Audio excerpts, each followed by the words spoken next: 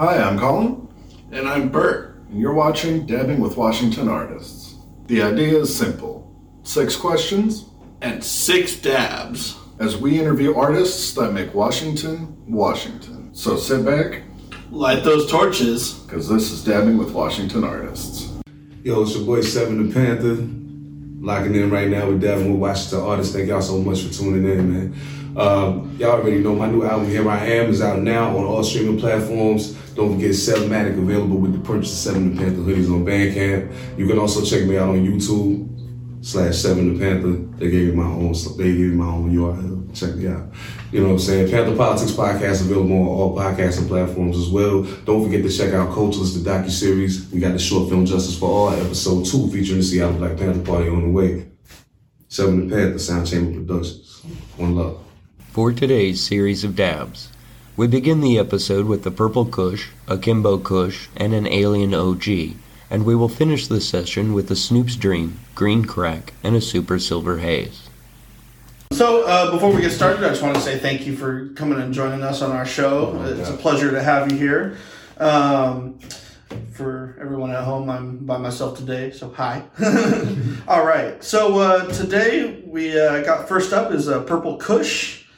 Purple Kush is a hard-hitting indica known for its earthy smells and taste, common to the Kushes. We found these saucy diamonds with an impressive 5.5% terpene profile at a shop in Bothell on Route 527. There you go. Take that just off your hand there, if you want to clear it out. Woo.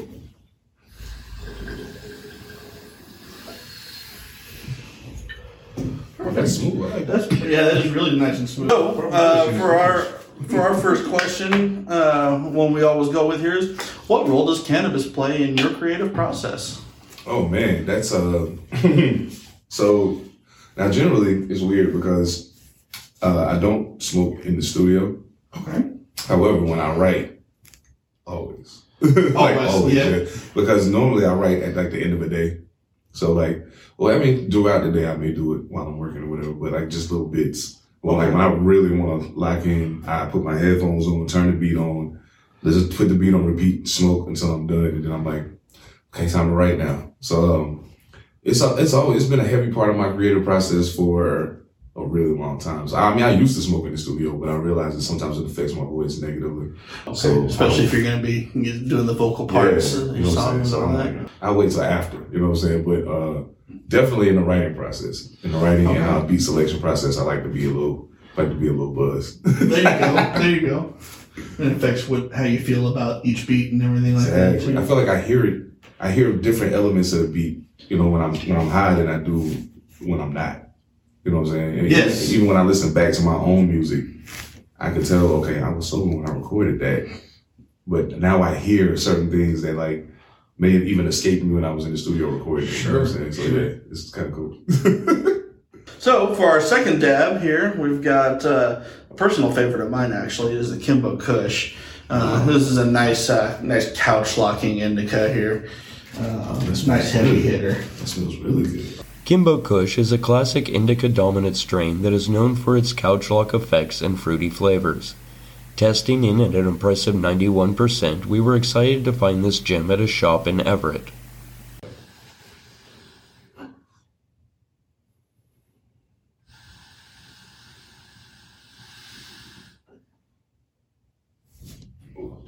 Perfect. So for our second question, how has living in Washington affected your sound? Wow, okay. Well, for one, living in Washington has introduced me to a lot of different musical elements that I wasn't usually around. Coming from the scene in North Carolina, it's a good blend of sounds because you got people from the North and people from the South that converge in the same place. But Washington has a very, to me, unique thing about it musically. Okay. And I feel like since I've been here and I've been able to kind of hear how things move, it's given a different, like a melodic touch to the music that wasn't there before. It was basically just hardcore, it's the East Coast. Okay. But now there's a little more melodic, a little more swing to it. Listening to people like, Raz Simone's music is really emotional. Veda Luciano, like, I'm a big Black Umbrella fan, but there's a lot of people out here whose music is so different from my own, but there are elements of it that I really enjoy. Okay. So I was able to say, okay, I like how he does that. Like, how can I adapt that into what I do? Take a little piece here, take a little piece there. Yeah. So it's definitely evolved the sound, and I feel like because the sound has evolved, it's also allowed me to evolve lyrically, because now I can kind of do things in places that I wasn't able to do them before. So sure, it's been a big help, definitely. Moving to the Northwest is one of the best things I could have possibly ever done for my music. Oh, that's nice to hear. That's nice to hear. And so, how would you say your sound is different now than when you'd started over in the North Carolina area? More melody, a little less. Sorry about that. A little less.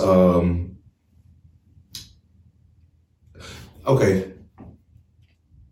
I think the best way to put it is this: the music has become a little more personalized now.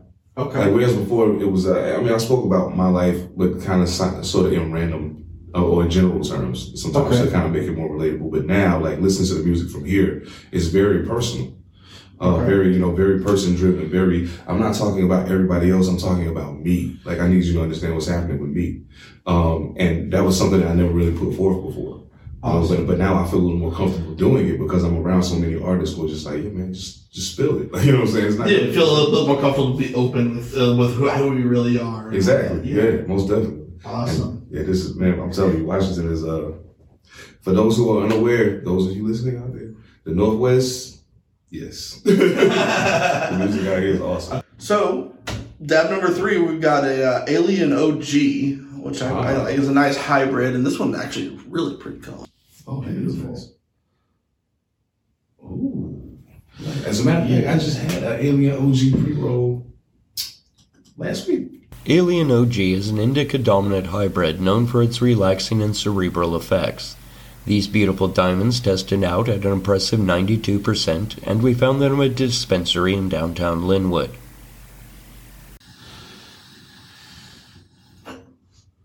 Beautiful.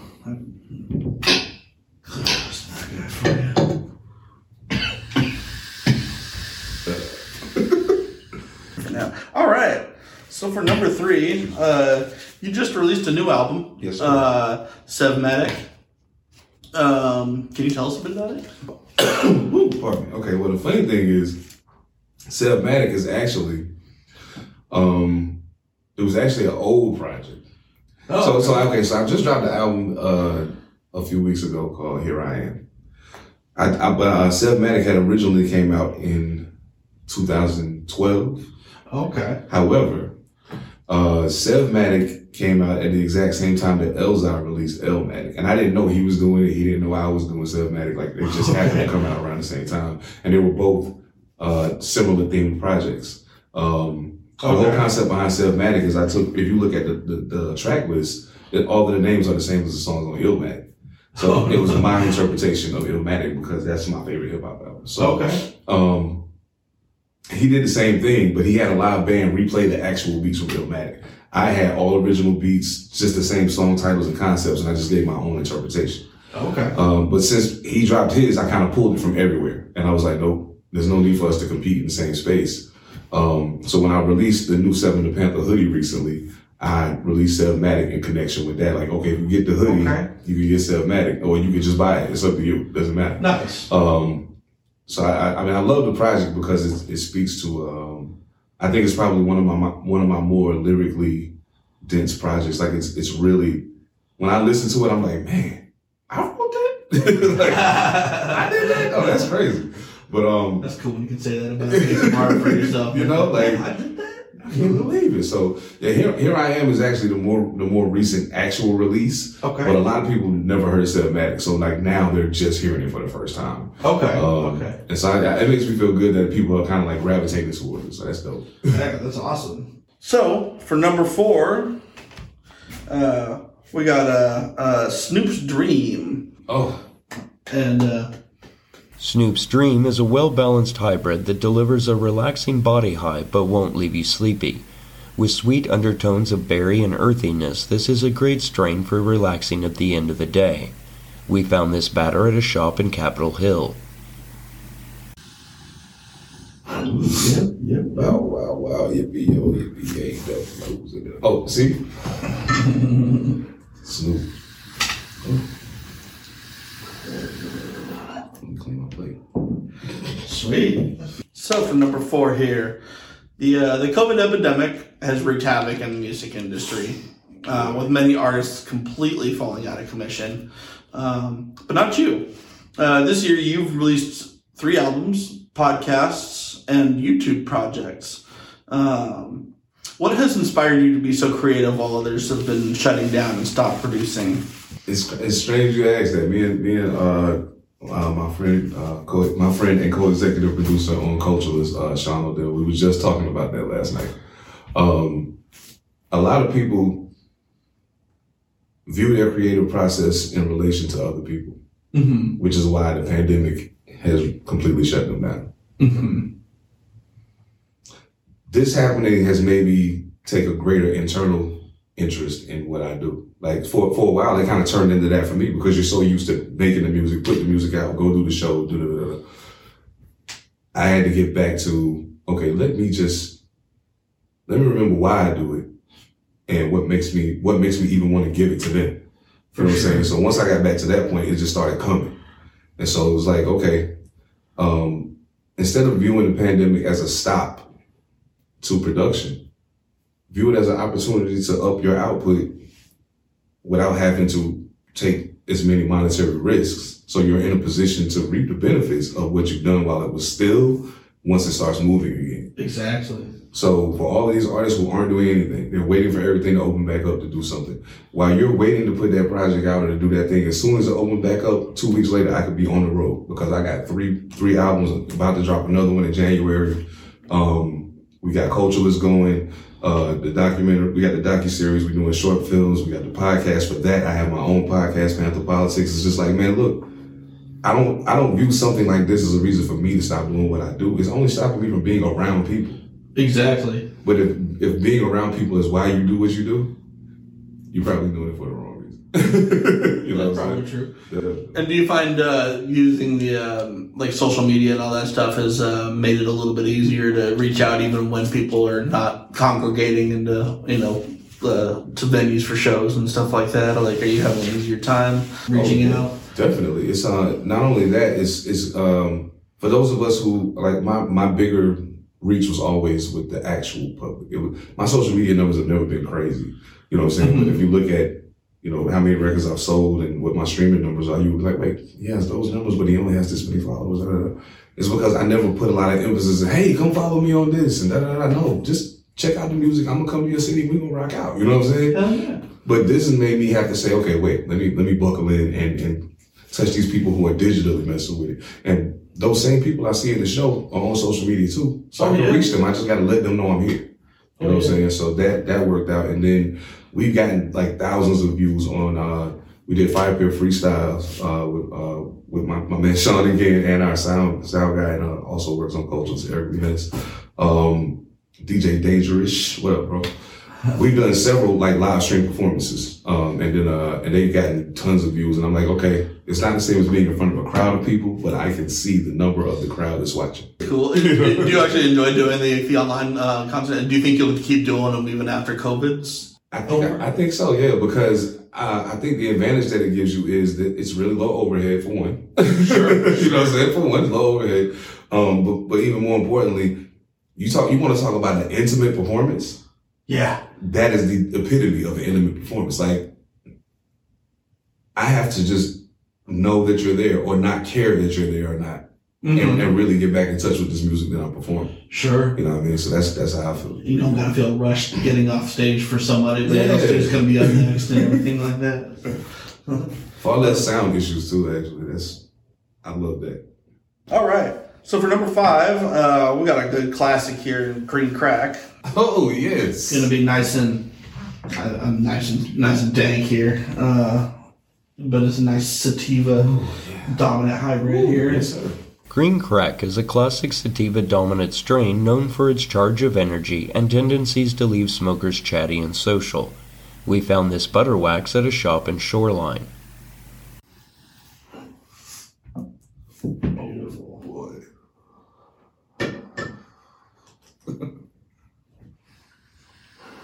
For number 5, it has been a long time since you released your first album. The Wait Is Over. Back in 2004. Yes, sir. How have your sounds and lyrics changed over the years? What's different now than when you started?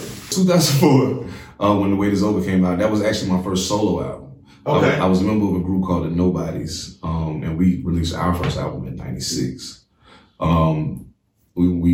The strange thing, but our whole thing started from being on tour with KRS-One, and we weren't even actually a group. We just so happened to be standing next to each other when I was I was supposed to be doing hype man for KRS-One for one weekend because his brother couldn't come. His DJ wasn't available, so our DJ from our crew was going to be his DJ because our manager knows his manager, so he hooked it up. Okay. So we're there in South Carolina, in Columbia, South Carolina, at Benedict College. We're there, and it just so happened that my man Knox is there because he's performing with somebody else that's also opening on the show. Well, that's opening on the show. But 112 is also on the bill. 112 and KRS-One, strange combination, but whatever. Okay, cool. So, but the group that the girl that he's with that's performing, 112 was complaining about how long her set is. So they tell them they gotta cut it down. So his part ends up being cut out of the show. So he's standing back there talking to us because we all already know each other. And so he was like, y'all together? And so my manager says, he looks at his light bulb goes off. Poop, yep, they're a group. He said, okay, well, all three of y'all, come on, it's time to go on stage. So we did our thing that night, and the chemistry was so automatic. KRS-One immediately after the show said, listen, I don't need a hype man that bad. Y'all open for me for the rest of this tour. And we was like, okay. We got no songs. We're not even a group. We got no songs, you know what I'm saying? So it was wild. We in the van riding to the next destination, listening to beats, making up choruses. We're not going to be able to remember each other's rhymes, but we're making up hooks that we can do together at the show. So it was crazy. Anyway, so 2004, when The Wait Is Over came out, it was my first exploration in dipping out of that. We were like super underground. Like we rapped really fast and all the concepts were over the top. But I've always been a very grounded person. That was me walking into his world trying to make it work. Mm-hmm. So if you listen to the Nobody's music, then you hear The Wait Is Over, it's like, whoa. Like what happened? Like, cause I'm talking about the streets and I'm talking about like everything I've been through up to this point. Cause what nobody knew was between the first Nobody's album in '96, the next one didn't come out in 2003 because we both was in and out of jail the whole time. So like, that's the reality I'm talking about on my first album. Mm-hmm. We're not talking about that as the Nobody's. That ain't our thing. Right. So boom, that comes, and at the time, you know, that was, it was powerful, and new people started gravitating to the sound because it was way more street oriented and it was just raw. From that point, I ended up signing with Domination Recordings. I did an album called Riding High, an EP called Riding High, and I started experimenting a little more with maybe not being so hard all the time, and maybe not having to be so street oriented all the time. You know what I'm saying? Right. Delve into some other stuff. It was cool. But what I consider my magnum opus was 2010 when I dropped Born With Less. It's a 25-track album. Out of the 25, 18 of them are actual songs. Some of them are skits with me talking, kind of narrating the story because it's basically just a story of one day. Okay. In the life of somebody who's living in a state of poverty. You know what I'm saying? So to me, that's probably my favorite album of mine. That's my baby. I ain't gonna say it's my favorite, but that's my baby. You know what I'm saying? So, totally. But at that point was when I decided to stop cursing when I rap. So I haven't cursed a couple of times I did it just messing around, but overall I haven't cursed on a record since 2010. So, that in and of itself started changing things because now I have to use different words. I have to find another way to say it. You know what I mean? So that helped evolve the lyricism.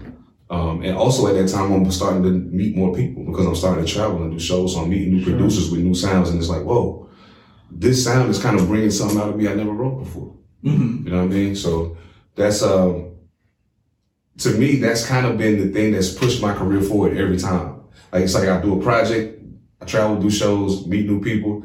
Oh man, the next project's totally, not totally different. It's still got the same heart, but maybe it got a finger transplant or something, you know what I'm saying? Like it's a little different, but and that's been the beauty, man.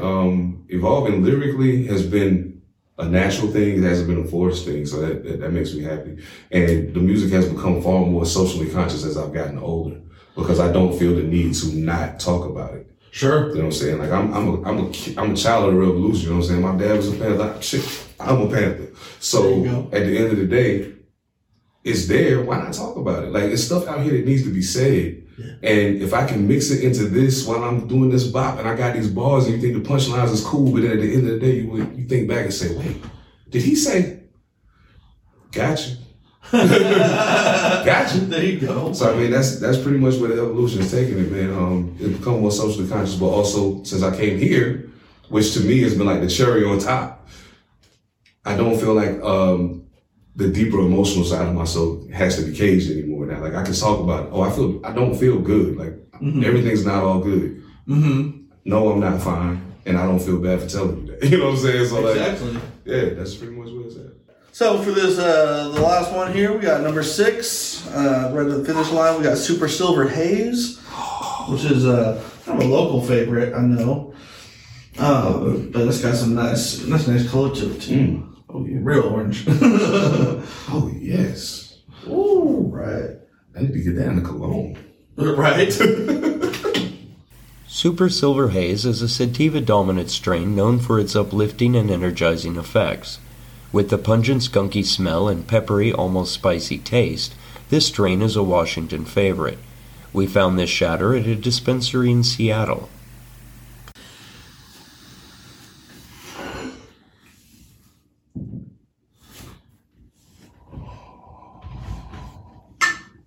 Man.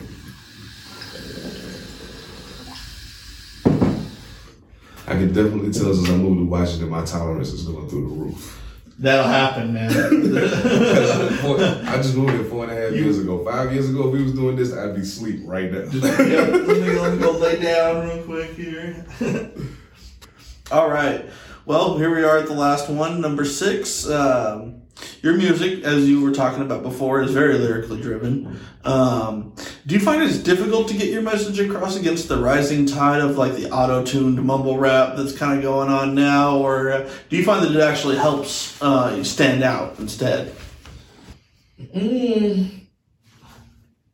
That's a 2-tiered question, or a 2-tiered answer rather. Sure. As far as streaming and so forth and so on, I think it's a bit of a disadvantage being the type of artist that I am, and not necessarily delving into that. Like some of the artists who are like J. Cole will dabble in it a little just to bring the people in. Kendrick Lamar do it a little.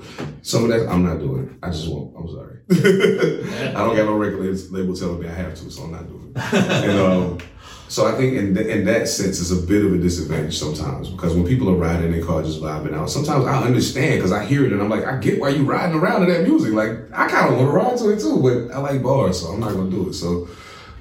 It's a disadvantage in that case, but I think as far as like live shows and when you're talking about being able to create a online presence by like releasing, like I'll release a video every now and then, just be rapping to a beat. My brothers, like my whole clique will do that. And when you do that, you see the comments and you be like, man, is there so many people say, man, I miss this. Like people don't rap like this no more. Like, and when you do a live show, when there's 20 people going, and then you get up there and you like 1, 2, and dropping on them, they be like, whoa. One of the things I loved about listening to your music, getting ready for this one, is it felt very 90s. It felt very like old school, like hip hop rap, and it just, yeah, I loved it. I loved the sound. It was yeah. I like very nostalgic. I like to take the cause like the 90s hip hop raised me, you know, in a lot of ways. And I tell people all the time, I'm like, dog, you gotta understand, with me, hip hop is not just what I listen to. Like I was born and raised in hip hop. My first recollections of hearing music was my mom's playing certain Motown records and other records, and I'm hearing hip hop records sampling these records. Like, Ma, that song you playing? Listen, you hear it? You know what I'm saying? Like, so hip hop that's all I know. You know, since culturally, that's my life. Graffiti, breakdancing, DJing, MCing, fashion, culture, all of it. Like that's what I know. So like when I make music, the whole purpose for me is like, okay, there's a point in time where I felt like hip hop was the best it had ever been. So if I'm still making music in 2020, but I can bring the essence of that with me, Absolutely. those of y'all that wasn't there to experience it, you're going to get a little taste of it right here. I mean, you could go back and listen to it, but if you want to hear it in the current, I got you. You know what I'm saying? I got you. Thanks for tuning in to another episode of Dabbing with Washington Artists. Please be sure to give us a like and follow for more content. And check below for links to the artists and their most current projects. And remember, with your support, local art thrives.